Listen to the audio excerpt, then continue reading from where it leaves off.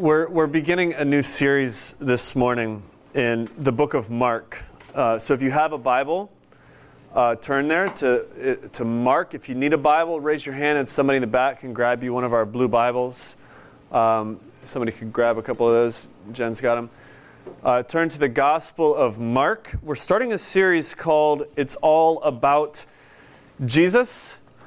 And not only is this series all about Jesus, but essentially this series is trying to answer the question of why everything we do is all about Jesus. Why every message that we speak ends with Christ as the hero. Why every conversation we have with each other is seeking to have Christ at the center of that. And what it means to have Jesus at the center of everything. I had one dude say to me maybe a year ago or so, a friend of mine, he said, I like your church, he said, but I just don't like I don't like the fact that everything has to be about Jesus. And he didn't get that. Why does it all have to be about Jesus? And, I think it's a great question for an agnostic or borderline atheist, as he would probably consider himself to ask. Great question to ask. At the same time, though, I hear Christians asking that question at times. Like, I had a conversation with a pastor at a church like a stone's throw from here. You could literally pick up a stone, and if you threw it hard enough, think you could hit it? Not that you would want to throw stones at the church. But I was talking to this pastor, and they basically said that they have a great congregation. They just don't really like Jesus very much. And I'm like, what? Are you Christian? You're a Christian? They don't like. And as one congregant told this pastor, they like Christianity, they just don't like Jesus. I'm like, what are you teaching them? Why does everything have to be about Jesus? When we think about our culture, the reality is this: we've diminished who Jesus is to such a degree that it's hard to answer that question, why everything has to be about Jesus. Like, okay, so it's something about getting us to heaven, all right, but what after that? Like, what is the big deal? So he was a good teacher, so he's the perfect human, so we're supposed to follow him. Is that it? Like, what is it about Jesus that is so enthralling? And the reality is, we can't trust Jesus. We're not sure if we can trust Jesus. Maybe we could put it that way. We're not sure if we can trust what we read about Jesus. So we could say then, we believe everything's about Jesus because that's what the Bible tells us, right? It's what we get from the Gospels. But can we trust the Gospels? Would be the next question. And there is a stream today of theologians and thinkers and people who will teach or try to, in their books, John Dominic Crossan's one of them, some others, that their central message is that the gospel, as we have it, is sort of folklore or it's traditions. And this has been a couple decades worth of writing. And it brings up all these new questions. Well, can we actually even trust the Gospels? Can we trust what the Scriptures say? For some, then, Jesus simply becomes this figure of their childhood religion, this sort of like the Tooth Fairy maybe, or Santa Claus, something that they believed as a child and then they've since grown out of it. For others, Jesus is the lead character in Kanye West's Jesus Walks, right? For others, he's simply a way to heaven. He's sort of the cross that's laid across the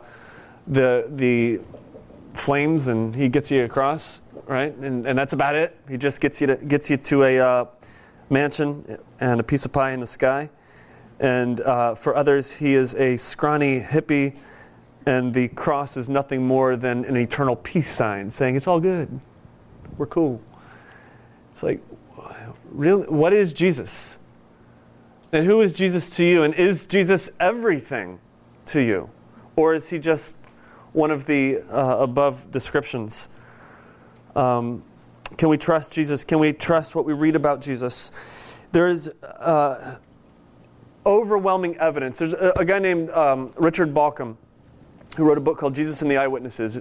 If the question of the authenticity and the trustworthiness of the Gospels is on your mind, pick that book up. There's also a video that's on our website, 10 minutes of Bauckham talking about the trustworthiness of the Gospels.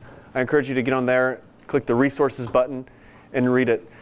There is overwhelming evidence, especially within recent years, that shows that the Gospels, Matthew, Mark, Luke, and John, have been written not centuries later by somebody just making up stories or creating their own traditions, but literally it's been written by eyewitnesses. And the genre in which the Gospels were written is a genre that's meant to be read literally and historically, not as folklore, not as made up traditions. Papias was a contemporary of the Gospels when they were written, or shortly thereafter, and some of the writings that Papias passed down it gives us a glimpse to the way people thought during the time that the Gospels were written.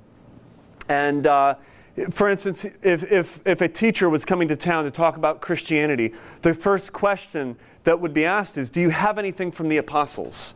Is there anything a direct word from the apostles, meaning the 12 guys or the 11 guys that were with Jesus the entire time, from his baptism on? Do you have anything from these? These guys were seen as the authorities. And then Papias also talks directly about Mark, which we're getting to. This is all a little behind the scenes sort of stuff, all right? If you're already zoning me out, like I don't know about the series, you got to stick with us here, all right? We'll get good in a little bit, maybe. He talks directly about Mark, and talks about how Mark is the actual account of Peter. And so Peter literally dictated everything that he saw. And Papias says that Mark wrote down every word that Peter wrote, or Peter said, without adding anything, without taking anything away. In order for a genre in the ancient world to be considered good history, it had to have two things. One, it had to be written by an eyewitness, or it had to be the account of an eyewitness, somebody that was there at the event. And then secondly, it had to be written during a time when there were other eyewitnesses around. So this means that something would be written and it could be passed around and verified. And the community says this is right, this is legitimate, this is what happened, this is good history. Overwhelming evidence. All right, I'm kind of putting a whole bunch of ideas together in one little nutshell. Overwhelming evidence that the Gospels that we have and Mark that we're getting into would be considered good history in the first century. This was written as good history and something that's reliable, something that's trustworthiness. And then as we see how it fits with the broader scope of the Scriptures and how we can see that God's Spirit was the inspiration behind every word that was written, then we're really getting somewhere. All right? So we're approaching this then believing that this is trustworthy, that this is reliable, and that historically speaking, this is good history. This is some good stuff right here. All right? So with that, we're going to then ask this question, why is it all about Jesus? Why does everything have to be about Jesus? And that's sort of the question that we're going to be answering over the next 10 years or so as we do the series. Or 4 months. Something like that. With that said, can we get a hey, hallelujah? Hey, hallelujah. I don't know about the hey, but I just threw it in there. And let's pray, and then we're going to dive into Mark. All right? God, we do thank you for the fact that we have something that's reliable. We thank you for modern scholarship and guys that have been able to study this kind of stuff and be able to tell us that this is reliable and that this is trustworthy. But God, even beyond the intellectual side, the side of reason, we know that it's reliable because we've experienced the fruit that it's produced in our lives. And so we enter into this time this morning recognizing that this is your word, directly for us. I pray that my words don't confuse anything. And if there's anything that I say that I shouldn't have said, that you just erase that from our minds. And anything that I say that is of you, I ask that you just allow it to stick and that your Spirit moves in our hearts. Open us up. It's in Jesus' name that we pray. Amen. All right, Mark chapter 1, verse 1. The beginning of the gospel of Jesus Christ the Son of God. The beginning of the gospel of Jesus Christ, the Son of God. Now, that verse is extremely loaded. And essentially, this could be Mark's title, actually. The beginning of the gospel of Jesus Christ, the Son of God. We're going to spend the remainder of our series essentially unpacking that one verse. And even today, we're going to spend the next 12 verses or 13 verses. And however long I speak, what's my time limit today? We got an hour and a half to go. And I'm going to unpack that one verse over the next, using the next 13 verses or so. 3 huge terms that we have to get that are common terms that we use in our Christian circles or religious circles, or terms that we might call religious sounding words, but they're huge, loaded terms that I want us to nail down. The first one is the beginning of the gospel. All right, everybody say gospel. When you hear the word gospel, what comes to mind? First thing that comes to mind. Good news. Good news. Meta-narrative. Jesus. All right. What else? Testify. Gospel. Testify. The apostles. All right. Anything else? Gospel. Some of us might automatically think music. Gospel music, right? A genre. Some of us might think the books of the Bible, the 4 Gospels. Some of us might think gospel, Jesus, heaven, right? Getting us good news, we don't have to go to hell. We get to go to heaven. If you ask 10 people what gospel means, or what the gospel is, or how they would define the gospel, maybe you should try this. Ask 10 people and see what happens. You probably will find 10 different responses. Everything from feelings, the way it makes us feel, joy, happiness, peace, to things that we're supposed to do, or to things that we're supposed to believe. What is the gospel? J.I. Packer, in his introduction to the death of death and the death of Christ, which is the most amazing name for any book. I wish I would have thought of it. But John did about 400 years ago. In J.I. Packer's introduction to the death of death, I just want to read this. It's powerful as he talks about what the gospel is and how we've actually lost an understanding and full, complete definition of the gospel today. We've lost, he says, our grip on the biblical gospel. Without realizing it, we have bartered that gospel for a substitute product, which, though it looks similar enough in points of detail, is as a whole a decidedly different thing. Hence our troubles. For the substitute product does not answer the end for which the authentic gospel has in past days proved itself so mighty. It fails to produce deep reverence, deep repentance, deep humility, a spirit of worship, and a concern for the church. Why? The reason lies in its own character and content. It fails to make men God-centered in their thoughts and God-fearing in their hearts, because this is not primarily what it's trying to do. One way of stating the difference between it and the old gospel is to say that it is too exclusively concerned to be helpful to man, to bring peace, comfort, happiness, satisfaction, and too little concerned to glorify God. The old gospel was helpful, quote unquote, too. More so indeed than is the new. But its first concern was always to give glory to God. So again, ask 10 people what the gospel is. And you'll find 10 different variations of it. And most definitions will be certainly a piece or a part of the gospel, something that that's very true, that's part of the gospel. But as one theologian said, a part of a whole claimed to be the whole is in fact a lie. It's in fact not true at all.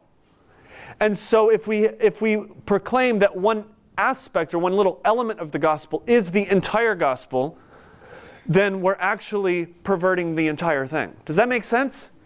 So what is the gospel? What is this good news of Jesus? Mark believes that the gospel is not just a set of beliefs. It's not just a list of practices or teachings that we should do and follow, things that Jesus told us to do. The way Mark starts this off, I believe, would call us to at least grapple with this fact that the gospel is wrapped up in a person. And that person is Jesus Christ. But then even that brings up this next question, so who was Jesus, right? Because if we say the gospel is Jesus, which sounds nice and is probably true, who is Jesus? Who is Jesus? Are we talking about the South Park Jesus? Are we talking about the Kanye West Jesus? Are we talking about the liberal Jesus? Are we talking about the conservative fundamentalist Jesus, the Republican Jesus, or the Democratic Jesus? Which Jesus are we talking about? Like, who is Jesus? And what about Jesus, right? The next big term, the beginning of the gospel of Jesus. Somebody say that word. Christ. Everybody say Christ. Christ. All right, Christ is not, as we've talked about extensively in the past, it's not Jesus' last name. We can't call him Mr. Christ. All right? Christ it's not some fancy schmancy term that some religious person just kind of throws out there. Oh, Christ. Oh, it's so holy. I just feel, you know what I'm saying? Like when you hear people say Christ, you can like, you're religious, aren't you? Christ is this loaded, deep theological term rooted in Jewish history, referring to this anointed coming king. Another word would be Messiah, the chosen one. And so then to put Christ onto Jesus, do you know the proclamation that's making? Jesus Christ, or Jesus the Christ. Saying that Jesus is an anointed royal figure. Jesus is a king. However, Jesus Christ doesn't just simply tell us that Jesus is any old king, but rather he is the king. He is the one and only chosen anointed figure of history that is going to do something phenomenal for this world. The gospel, the beginning of the gospel, according to Jesus Christ, the Son of God. All right, here we go. One more term, the Son of God. Everybody say it. Son of God. Son of God. Now, if you were a first century religious Jew at this point, and you, by the way, you don't want Jesus to be God, at this point, you would tear your clothes, put ashes on your head, and cry heresy. To take this term and give it to Jesus. What this is doing is it is a proclamation full out of the deity of Christ. The fact that Jesus, deity is a word that means God. Jesus is God. Everybody say that. Jesus is God. That's what this is saying. Jesus is, in fact, God. And if you were someone who was offended at this proclamation that Jesus is not just a great human being or a great teacher, but Jesus is, in fact, God in the flesh, you would be highly offended at this term right here. The Son of God. He is God. He is in the very essence equal to the Father. He is of the same nature as the Creator God. He has the same perfections as Yahweh, as the Creator God, as the Father. He is enjoying the same glory as God, the Son of God. And then Mark really lays it down in this quote he takes from Isaiah chapter 40, and he places it right into here. And I want you to read this quote with me because there's something in here that can easily be sort of passed over if we let it.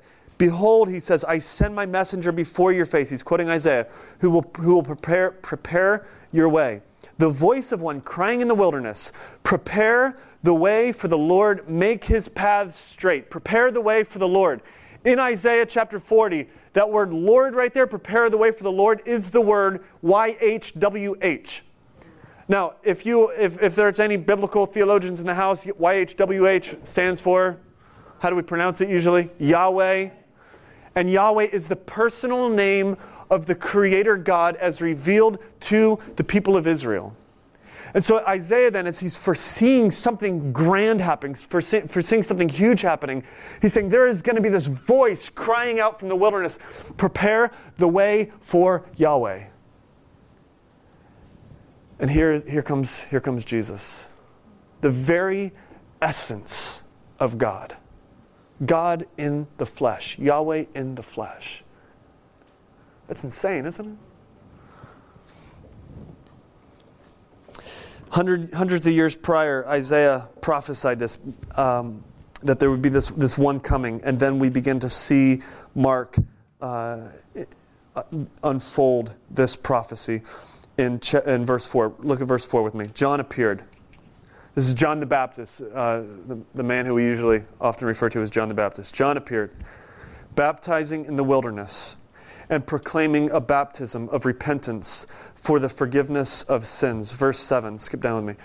And he preached, saying, after me comes he who is mightier than I, the strap of whose sandals I'm not worthy to stoop down and untie.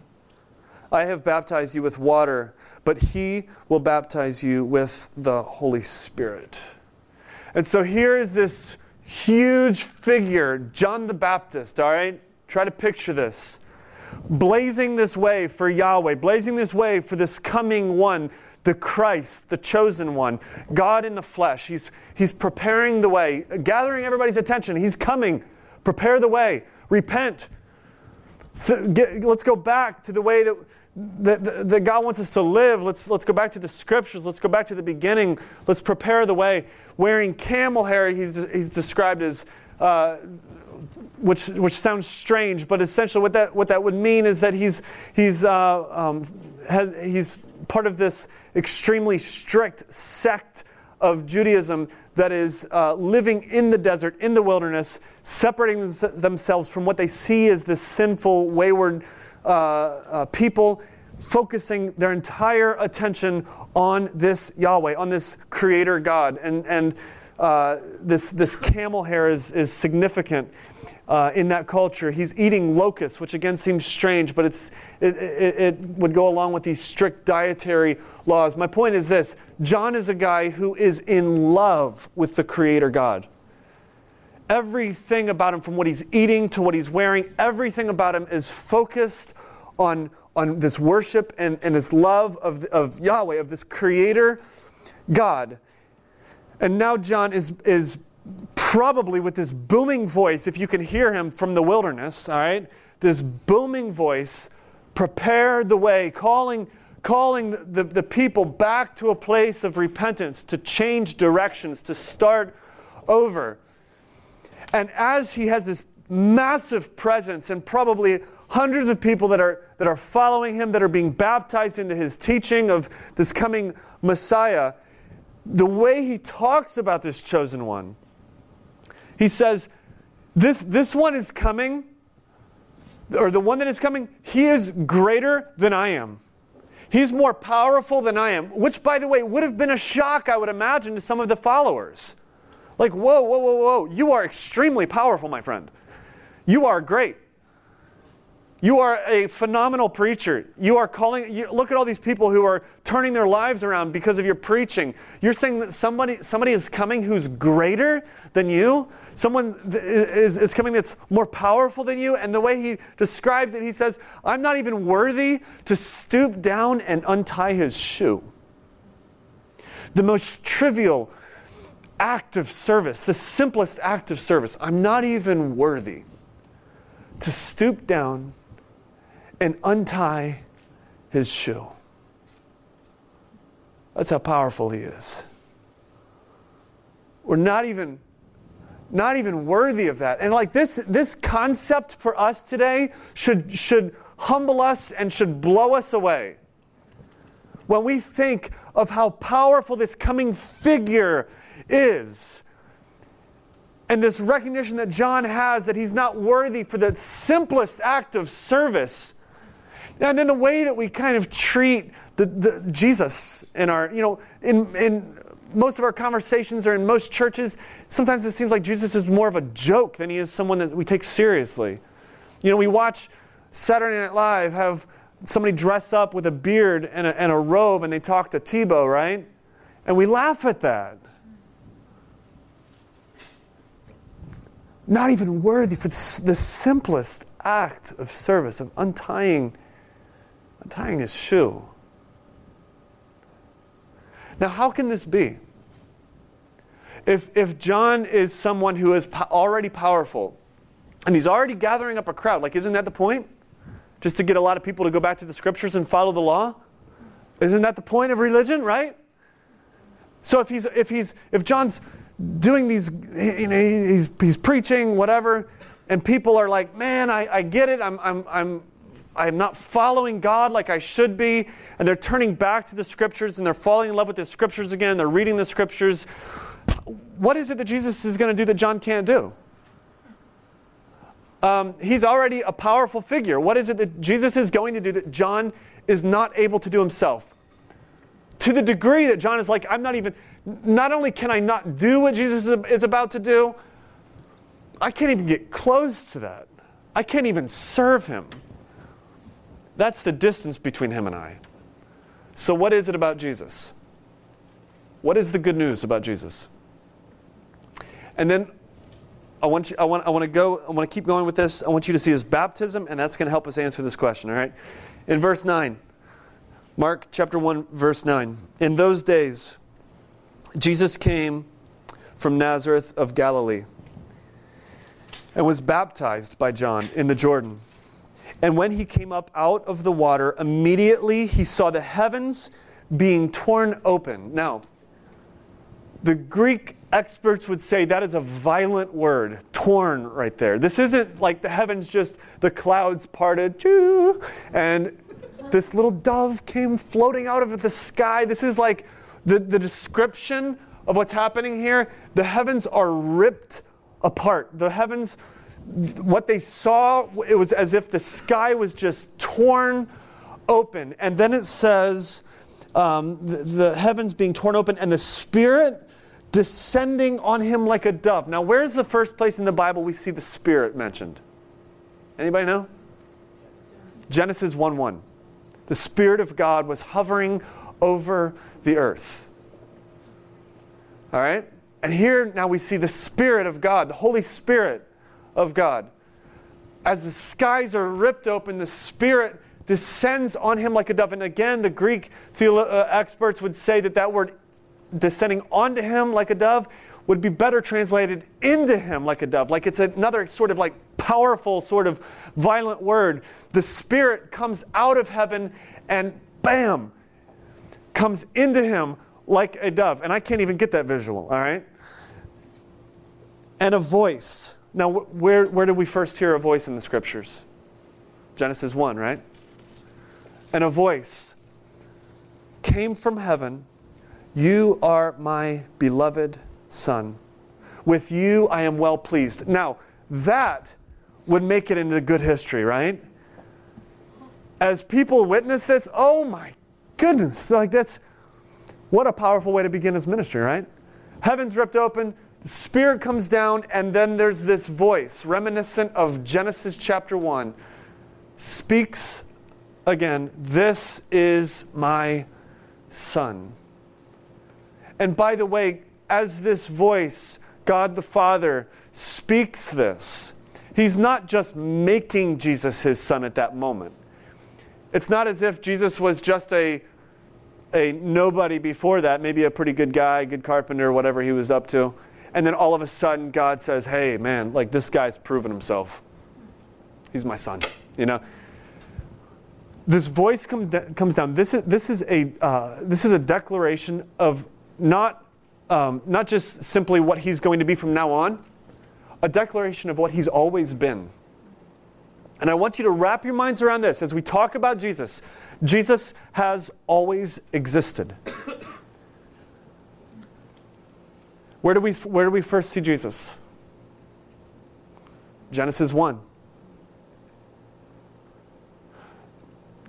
The Word. And the Word eventually did what? The Word became flesh. At the very beginning of the Scriptures, in our story of creation, we see this powerful action of the Father and the Son and the Spirit working together in creation. And what we're seeing here in Mark chapter 1 is the same Father, Son, and Spirit working together in redemption. And that's important to know. And by the way, this is not tritheism. Everybody say tritheism. That means three gods doing three different things, and they could even be opposed to each other at times. This is not tritheism. This is not modalism. Everybody say modalism. I hope you're taking notes. That's one God with one person, and he just sort of does three different things at different times.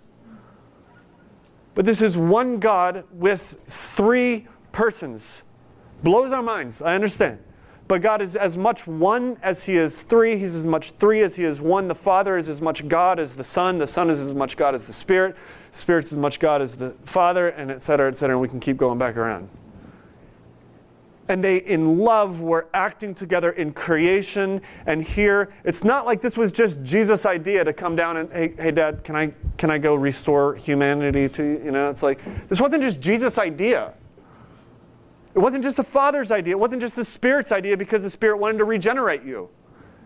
This was the work of the Godhead in love for humanity, working together. The Father sends the Son, and now we see the Spirit indwells and guides the Son, and the Son goes about doing the work. And what's the work that the Son is doing? What happens right after his baptism? He starts preaching. Before he starts preaching. Verse 12. Into the desert. Yeah. Immediately, it says. The Spirit immediately. So Jesus doesn't hang around for pictures. All right, they don't go out to lunch after the baptism. This is like, boom, sky's ripped open, Spirit comes down. The voice of God says, this is my Son. He always has been. He's doing something phenomenal in your midst. Everyone's like, I don't know what the response was. It's probably that, I would imagine. And immediately he gets to work. There is no time to delay. It's on. It's on. And what is his first work? Who is the first person he has a meeting with? Bam. Satan. Let's get to work. Let's get to business. Immediately, he goes out into the desert and he has a confrontation with the enemy, with Satan. What was it that Jesus could do that John couldn't do?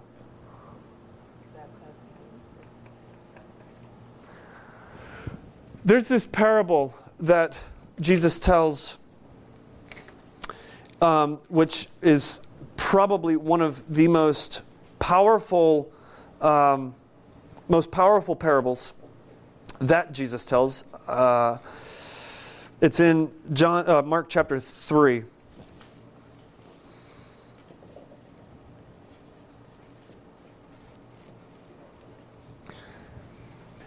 We begin to understand why the Father is pleased with the Son.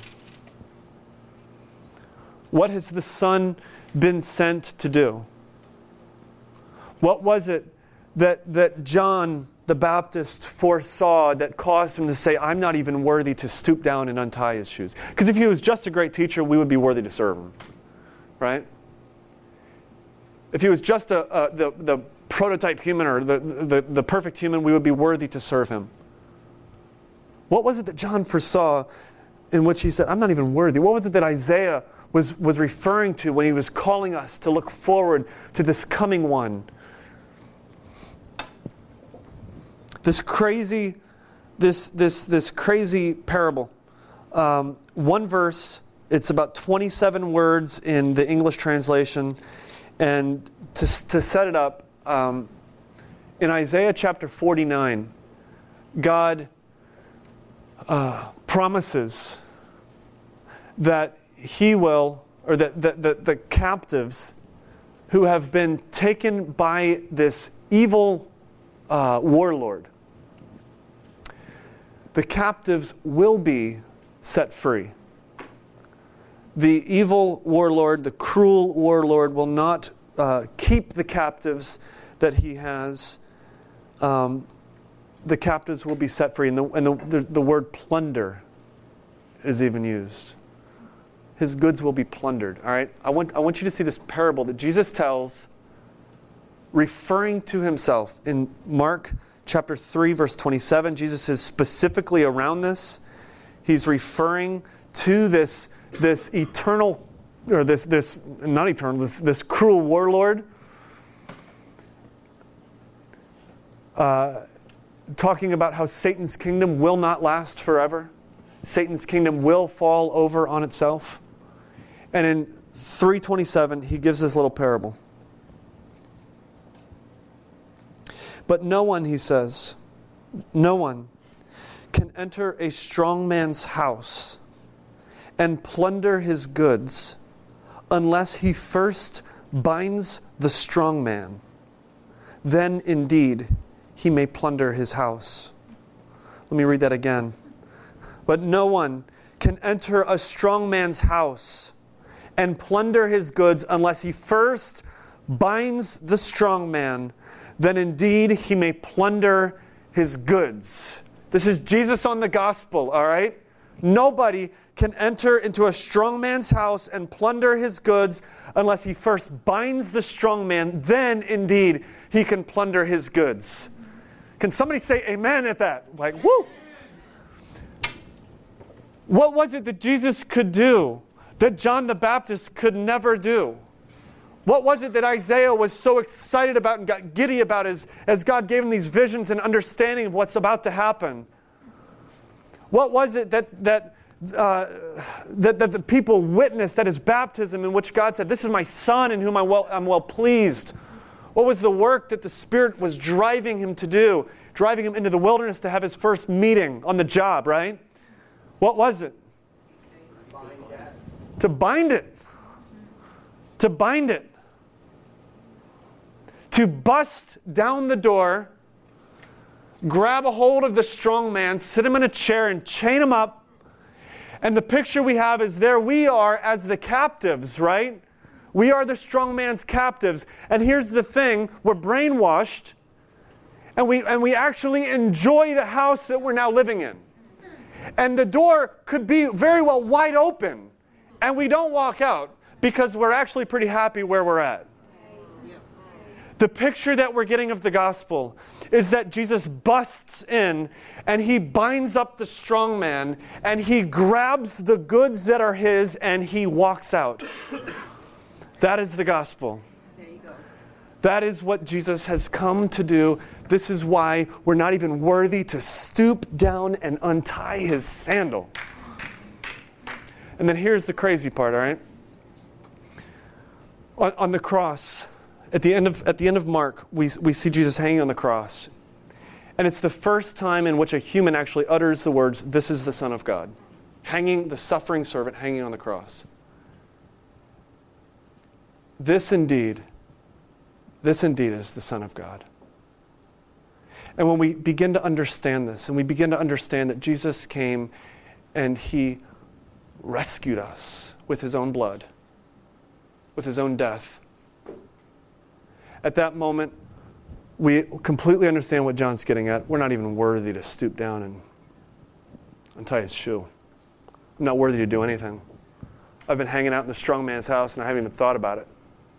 I'm not even worthy. And then we recognize that He has scooped in and He's grabbed us, He's carried us out, and He has called us into His service. We are now called to be on mission with Him, to go into the wilderness with Him. We are called into His service. That's some crazy stuff, isn't it? How great a salvation is that? Next week, we're going to talk about this mission that we are on with, or that we are on with Jesus. So come back next week. Praise Jesus. Amen. Let's pray. God, we do recognize that while we were in our sins and we had no desire to walk out the door of the strong man's house, that Jesus busted in, knocked down the door, tied up the strong man, and He has rescued us. He has saved us, brought us into freedom, and we are now slaves to You, and that is exactly where we want to be. God, I pray that as we leave here, as we go about our business throughout this week, that we will continue to keep this huge reality at the center of our minds, that Jesus is everything, that it's all about Jesus. Let nothing we do, nothing we say, be something that takes Jesus out of the center of our lives. God, if there is anyone here today who You have worked in, You've opened their eyes to the gospel, to this beautiful truth, and that even this morning You are rescuing them from the powers of the evil one, Satan, darkness, sin, destruction, death. God, I ask that they will accept it, that they will move into Your grace, that they will place their trust in Jesus, because He is trustworthy. And it's in His name that we pray. Amen.